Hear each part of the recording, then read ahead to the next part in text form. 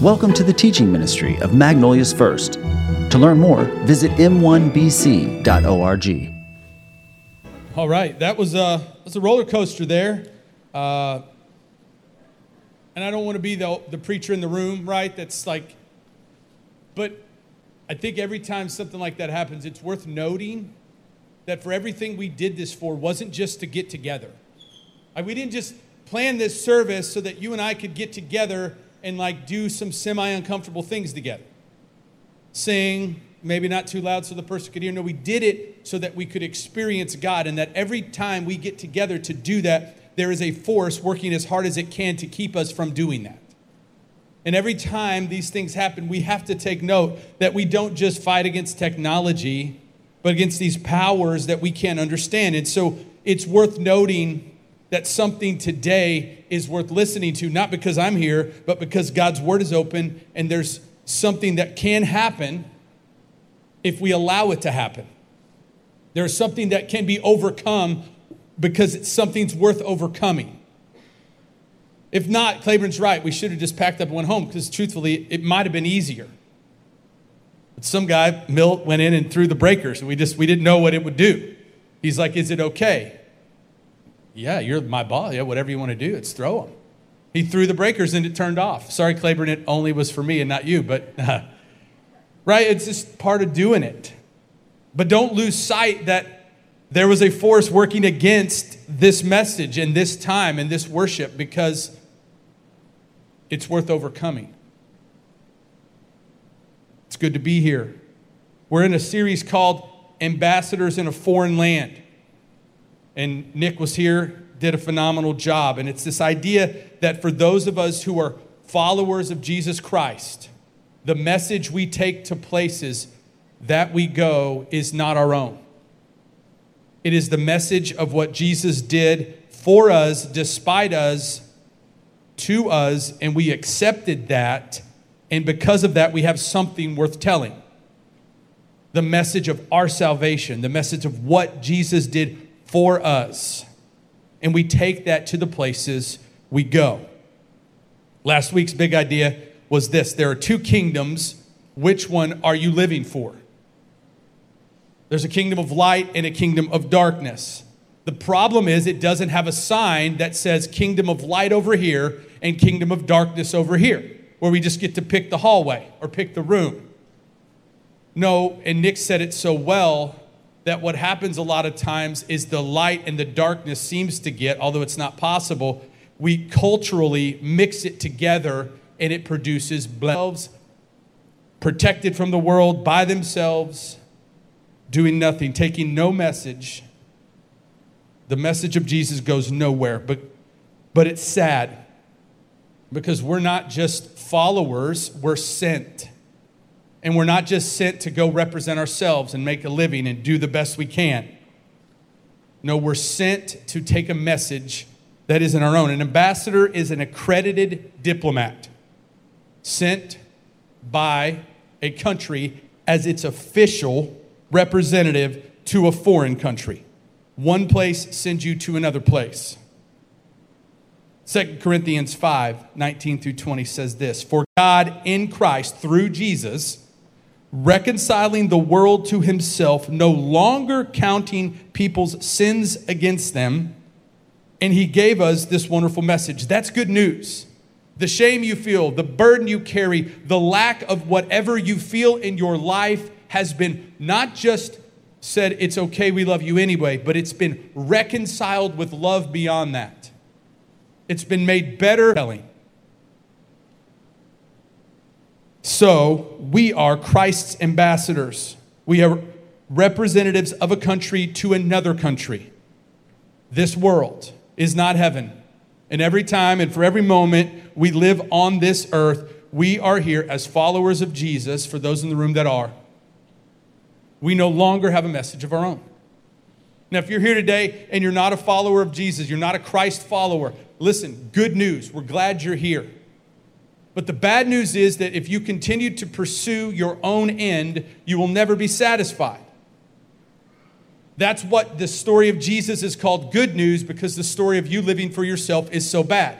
But I don't have to convince you of that, because if you've been living for yourself, you know that. I don't have to convince you that doing things for your own end is at some point not beneficial. You could try to protect yourself. You could try to live for yourself. You could try to bring joy to yourself. Those are things that I understand the nobility in trying to pursue them, but you know, I don't have to tell you, they're horrible. The ending is no good, and there's no end to it. It just wants more. You always want more.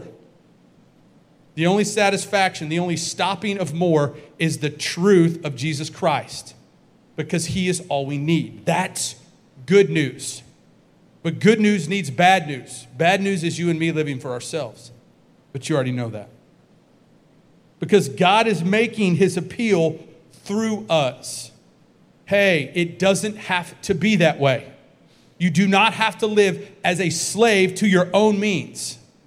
You do not have to live as a slave to your own desires. You do not have to live as a slave to your own addictions.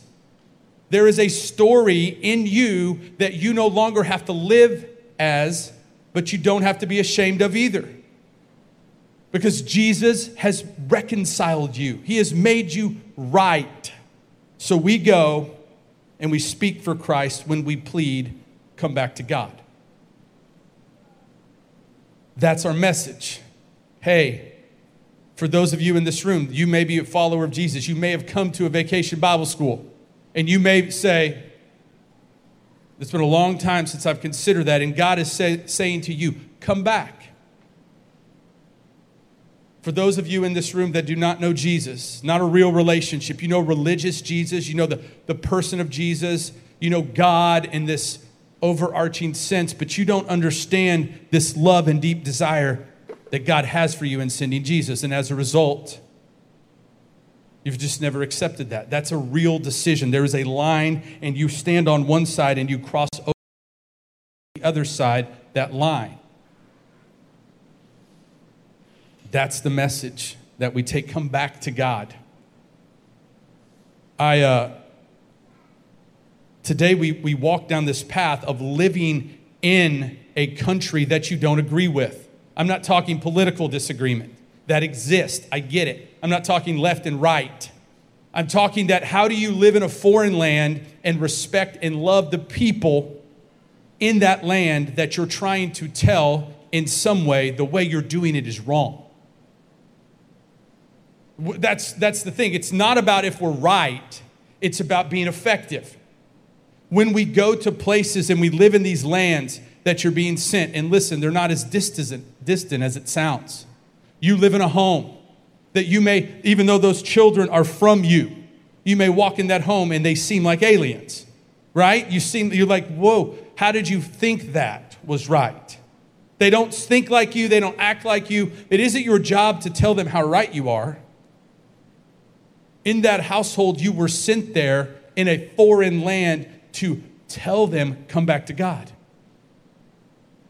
In your marriage, no matter how wayward your spouse was, is, or is going to be, you have a message to take to them, and it's not how wrong they are, it's how much God loves them. You were sent to that land, no matter how foreign it feels, so that they may come to know Jesus. Your workplace, it isn't there so that you could pay your foreign land kids to live a better life. No, you were sent there so that you may say to them, come back to God. Everywhere we go, those are the foreign lands. You do not have to sell your home. You do not have to move to a faraway place. You do not have to be like Nick and Bethany and move to Lebanon. His story is powerful. I hope it was challenging to you. But if we don't love and share in the lands we have already been put, there will be no reason to go to any other land. How do we love them? It's our big idea, and it's this. There are two kingdoms. How do you disagree with one and still respect it? Come back to God is not to be said in a trite way. Come back to God is not to be said in a way that's disrespectful. It says in 1 Peter 3:15, He's telling them how to live, and he says this: instead, you must worship Christ as the Lord of your life. And if someone asks you about your hope as a believer, always be ready to explain it. But do this, listen, in a gentle and respectful way. There's a pastor here, Pastor Larry, and he says this: do you want to be right or do you want to get right? We were sent to be effective. We were sent to be useful. We weren't sent to let everyone know how right we were. We weren't sent to set the record straight. Jesus shows us that. Everywhere that we've been sent to be ambassadors. And if we don't see our homes and our families, our workplaces, our neighborhoods as places that we have been sent, not happenstance, not just a coincidence, but these are lands that we've been sent to that we must live intentionally for Jesus. Not just, but to say the hope that we have is that we were dead, but through Jesus, God raised us up in life, and he could do the same thing for you. That's good news today. Jesus was in a distant land, and he gave us clear guidelines for how to interact in the places we are, put the right things in the right perspective, and keep our eye on the message we carry as ambassadors. He never got in the weeds. Jesus never got hung up. He never got stuck in a conversation about politics, and they tried. Matthew 22, 17 through 21 says this: they were trying to trick Jesus. They were trying to get him to say something that they could kill him for. It's Jesus. He's done this a million times. I don't know why they thought this would work, but it benefits us today, so here we go. Now tell us what you think about this. Is it right, Jesus, to pay taxes to Caesar or not? But Jesus knew their evil motives, and he said, you hypocrites, why are you trying to trap me? Here, show me the coin used for the tax. So when they handed him a Roman coin, he asked, whose picture and title are stamped on this? Caesar's, they replied. Well then, he said, give to Caesar what belongs to Caesar, and give to God what belongs to God. He wasn't saying don't care about the government. He wasn't saying don't be active. Don't be an activist. I think there's a lot that could be said, but again, it's one of those deals that I don't have to tell you. You already know the perspective of your political view and the perspective of your message of Jesus. And if one is bigger than the other, there's one that should be bigger than the other, and there's one that shouldn't be bigger than the other. So my question is not how many posts you made about your political stance. It's how many posts, or more importantly, conversations are you in that involve the good news of Jesus saving and changing the life of someone else? That's your own balance. What are you doing for Jesus more than for whatever political, civil stance you're on? And what Jesus is saying here is that very same thing. This is not the most important thing. You should be paying your taxes. Pay your taxes. You should not be a menace to society. I use that term a lot, mostly with drivers. But you should not be a menace to society. You should not be someone they even know about unless it's because you're giving to God what belongs to God. Jesus would eventually be murdered by this government and those asking these ridiculous questions, but not because they were right. Jesus wasn't murdered because they finally caught him. Jesus was murdered because there was something bigger for him to do. He was not there to change the political landscape. He was there to save the world. And I'm here today because Jesus came and didn't change the government, but he changed the world. And a little boy, face down on his waterbed, could ask Jesus to come into his heart and change his life and save him from the circumstances he was in. Because that good news 2,000 years later was still true. Because Jesus didn't say, vote me. My face should be on this coin. He said, this coin is insignificant compared to the significance of what will happen. Jesus was saving himself because he didn't represent himself on this earth. He represented God. His message is the message that you and I should be living. He didn't just say what to do. He showed us what to do in saying, no, there's a bigger picture. There's a bigger story. He modeled how to be an ambassador. Now, Paul was also an ambassador. Paul also understood this living in a world, there were two kingdoms, and that his job wasn't to hate the kingdom he was not in, but it was to love that kingdom and bring that kingdom to the good news, to come back to God. It's 1 Corinthians 9, 19 through 21. Paul says, even though I'm a free man with no master, I have become a slave, a doulos in Greek, to all people to bring many to Christ. Even though I could do what I want, even though I am free, I am no longer a slave. I have become a slave so that people may come to Jesus. When I was with the Jews, I lived like a Jew to bring the Jews to Christ. When I was with those who follow the Jewish law, I too lived under the law. Even though I am not subject to the law, I did this so I could bring to Christ those who were under the law. When I am with the Gentiles who do not follow the Jewish law, I too live apart from that law so I can bring them to Christ, but I do not ignore the law of God, and I obey the law of Christ. Paul is explaining his approach to respecting the people, places, and cultures he goes into. He's not exploiting grace. He's not saying, do whatever you want, it's okay, just make everybody feel comfortable. He's saying, listen, we were sent. We are sent. We were not saved for ourselves. This isn't a message for me. It is a message for someone else. In our miserable, dissatisfying lives, that at night is not because you don't have enough. It's because your what is enough is not right. And Paul is saying, no, where you go, you could do whatever you want. You could get all you could get. But I don't do that, Paul says, because I put myself in a place so that people will come to know Jesus. Yes, I'm right. They're wrong. He knows he's been saved by Jesus. He talks about the unnecessary parts of the law. But he says, when I'm with the people that are doing law, I don't go, hey, you guys are dumb. He goes, because living by the law doesn't hurt if you know why the law exists. The law didn't exist to make you right. The law existed to show you could never be right and how much you needed Jesus. He says, so you can live under the law because I know I needed Jesus and I accepted him on the road to Damascus.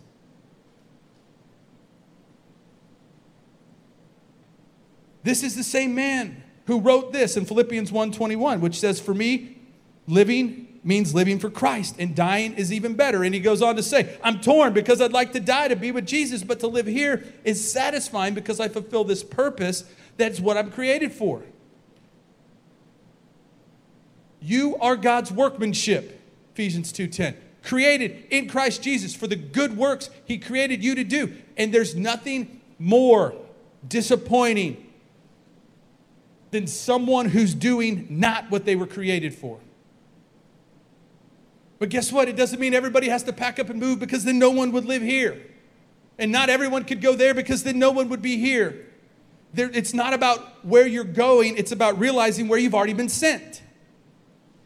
Paul's saying, no, as I walk through my life in the places that I go, I act as if not to compromise the beliefs I have, but to make sure that the people understand the humility of the Savior. That's what we're doing.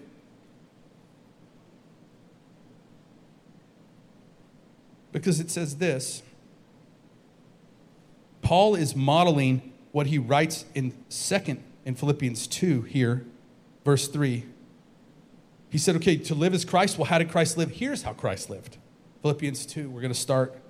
Don't be selfish. Don't try to impress others. Be humble, thinking of others as better than yourself. Don't look out only for your own interests, but take it in an interest in others too. Can I stop you? So I've got this daughter. She's 7. We fostered her out of a horrific situation, right? Horrific.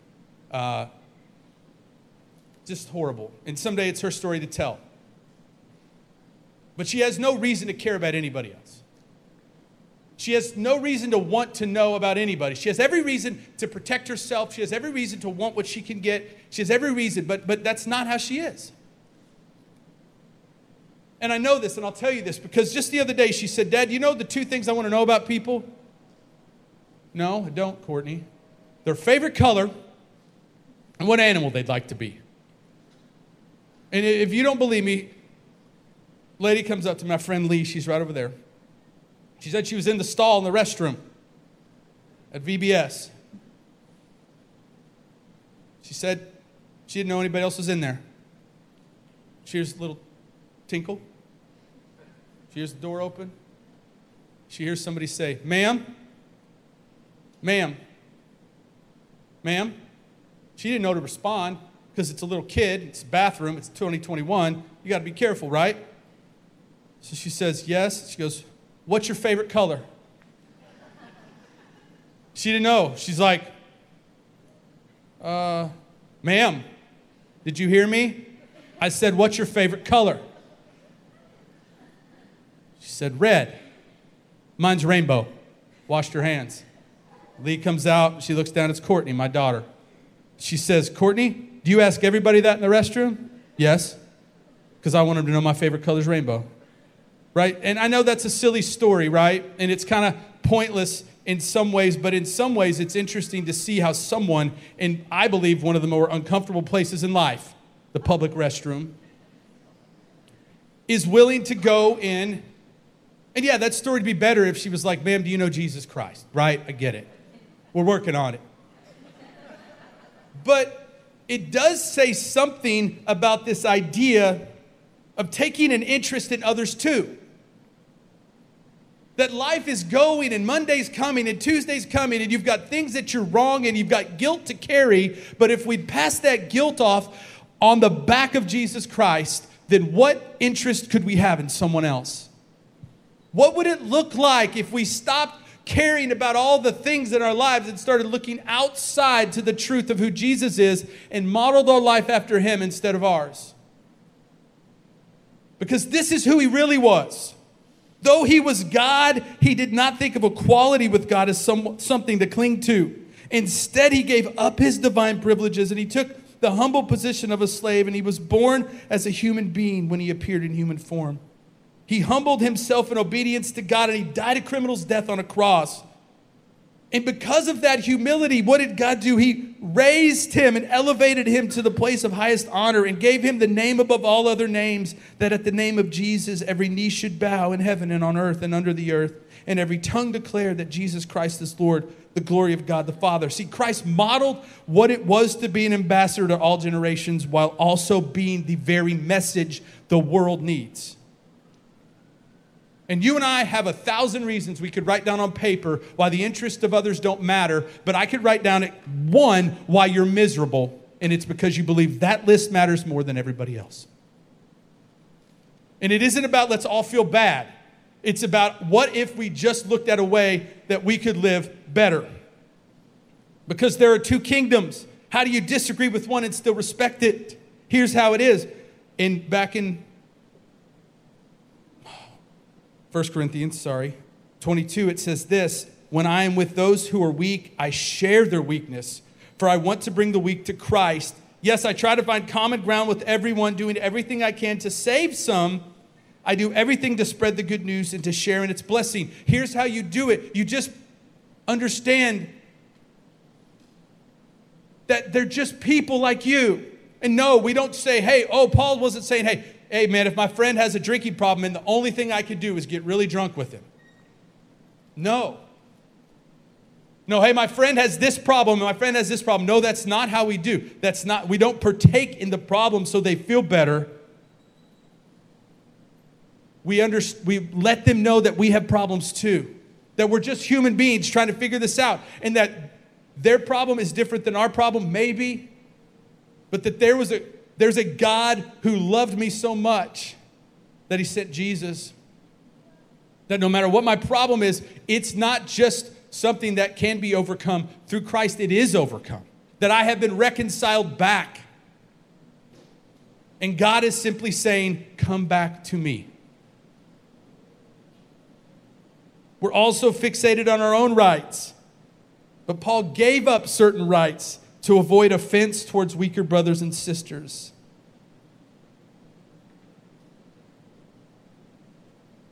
That's how we do it. We walk into these worlds and we let them know, no, we're not perfect. Here's who we are. We were dead. I wasn't just okay. I wasn't just a kid raised in a Christian home. I wasn't just a kid who didn't do this. I wasn't just a kid who did everything bad. I wasn't just a kid with this or that. You know what? I just started looking out.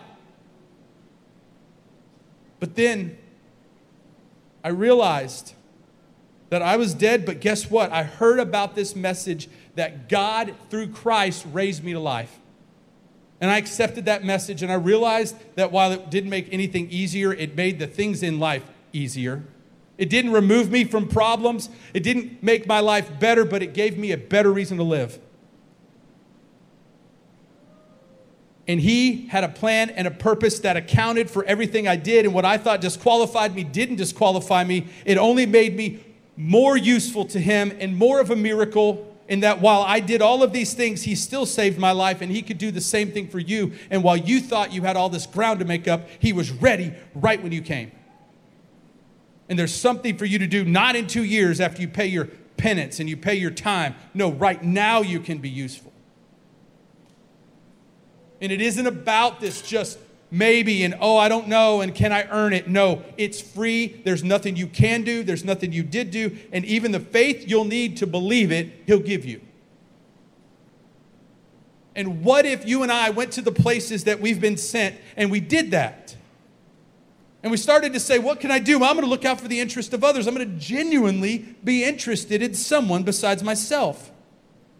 What would that look like if the 125, 150 people in this room did that tomorrow?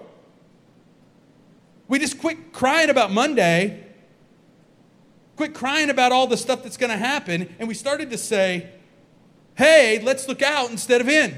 What if I approached Monday like that? What if I approached Monday looking out instead of in? What if I approached Monday before Sunday and said, instead of woe is me, what can God do in the worst day of the week? What can God do in the worst life of the world? What can God do in the worst person in the world? Guess what he could do? Save them, even though they were dead. And if you want a greater miracle than that, I don't know what to tell you. Next steps. Here's some things I think would work. Step 1, become a student of the places you've been sent. Who are these people? Right? I mean, you guys have kids, right? I heard a guy say one time, he had like 5 kids. And he said like to tell them how to clean the room took 5 different approaches. One of them, he just came in and said, clean your room. It's disappointment. Well, they're the firstborn, he got it done, right? He's like, okay, I don't want to disappoint anybody. But then as it progressed, he had to find new tactics because everybody wasn't the same. He said one, he had to get a guitar out and like play a song and sing a sad song about cleaning the room so his daughter would cry and then clean the room up, right? Taylor Swift. Find out about the places you go. Care more about them than they care about you. Who are these people? Who are these people that you dislike at work? Who are they? Why do they act that way? Why does Jim always get to sit in that spot? Instead of being mad you can't sit there, why does Jim always sit there? There's got to be a good story there. What about these places that we are do you not know? And when we become students of the places we've been sent, then the lives of those places are changed because we are living like Jesus. Place yourself, step 2, place yourself in a spot where you can both model and tell the story of Jesus. Where can you put yourself? Where's the most strategic position that you can place yourself so you can model who Jesus is? And then guess what? I know it's scary. Open our mouth and tell them about the hope we have. Yes, that is part of it. Lifestyle evangelism is critical. but it's critical to the point that it leads us to share the faith, the hope that we have. It's a simple thing. You can memorize Ephesians 2. You can get it tattooed on your arm, and you can be like, man, all I could say is that I was dead in my many sins and trespasses and a child of wrath against God. You can put it right there on your forearm. It's super hip, cool to do.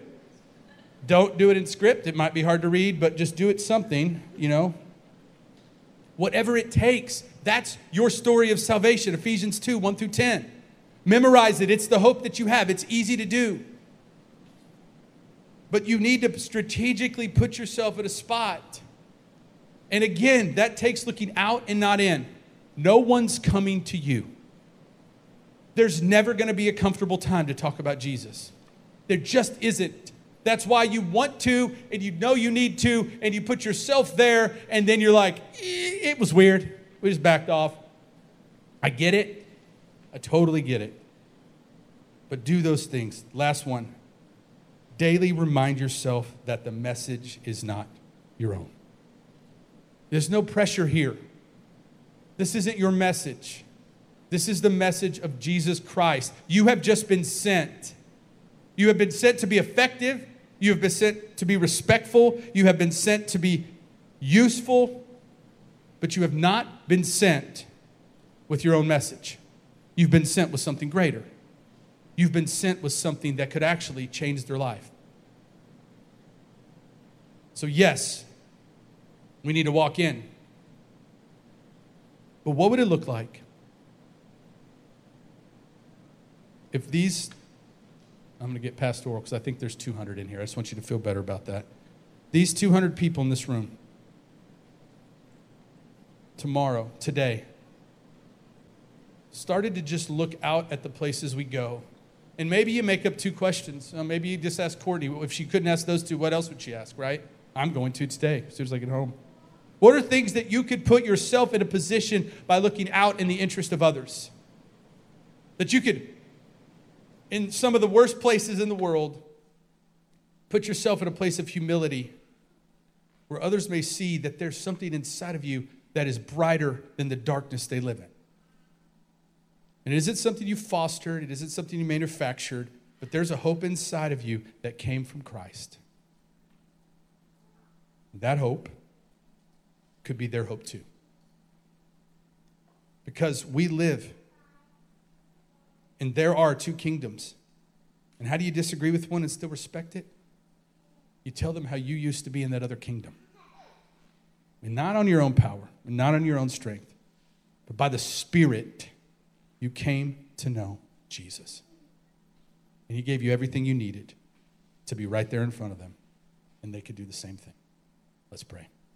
Father, we thank you for this day, for the grace and the love that you give us. And it isn't a grace to exploit, but it's freedom in our submission, as Claiborne said earlier, to you. It's freedom in our bondage to you that others may see there is no other entanglement in our lives. And that as we worship you and as we give our life to you, there is nothing else we need. And when they see that, we may tell them, no, it's not us, but it's the hope of Jesus Christ, sent by a loving God to die on the cross, be raised from the dead, and conquer death. Not so that I could just spend forever with eternity, but so that while I'm on this earth, I'd have a message worth sharing. Because I'm just a person who was dead, but now we're alive. Would you use us this week to prove that we are a body, a congregation, and a church for every generation in the places we've been sent? In Jesus' name we pray. Amen. Thank you, guys. Have a good week.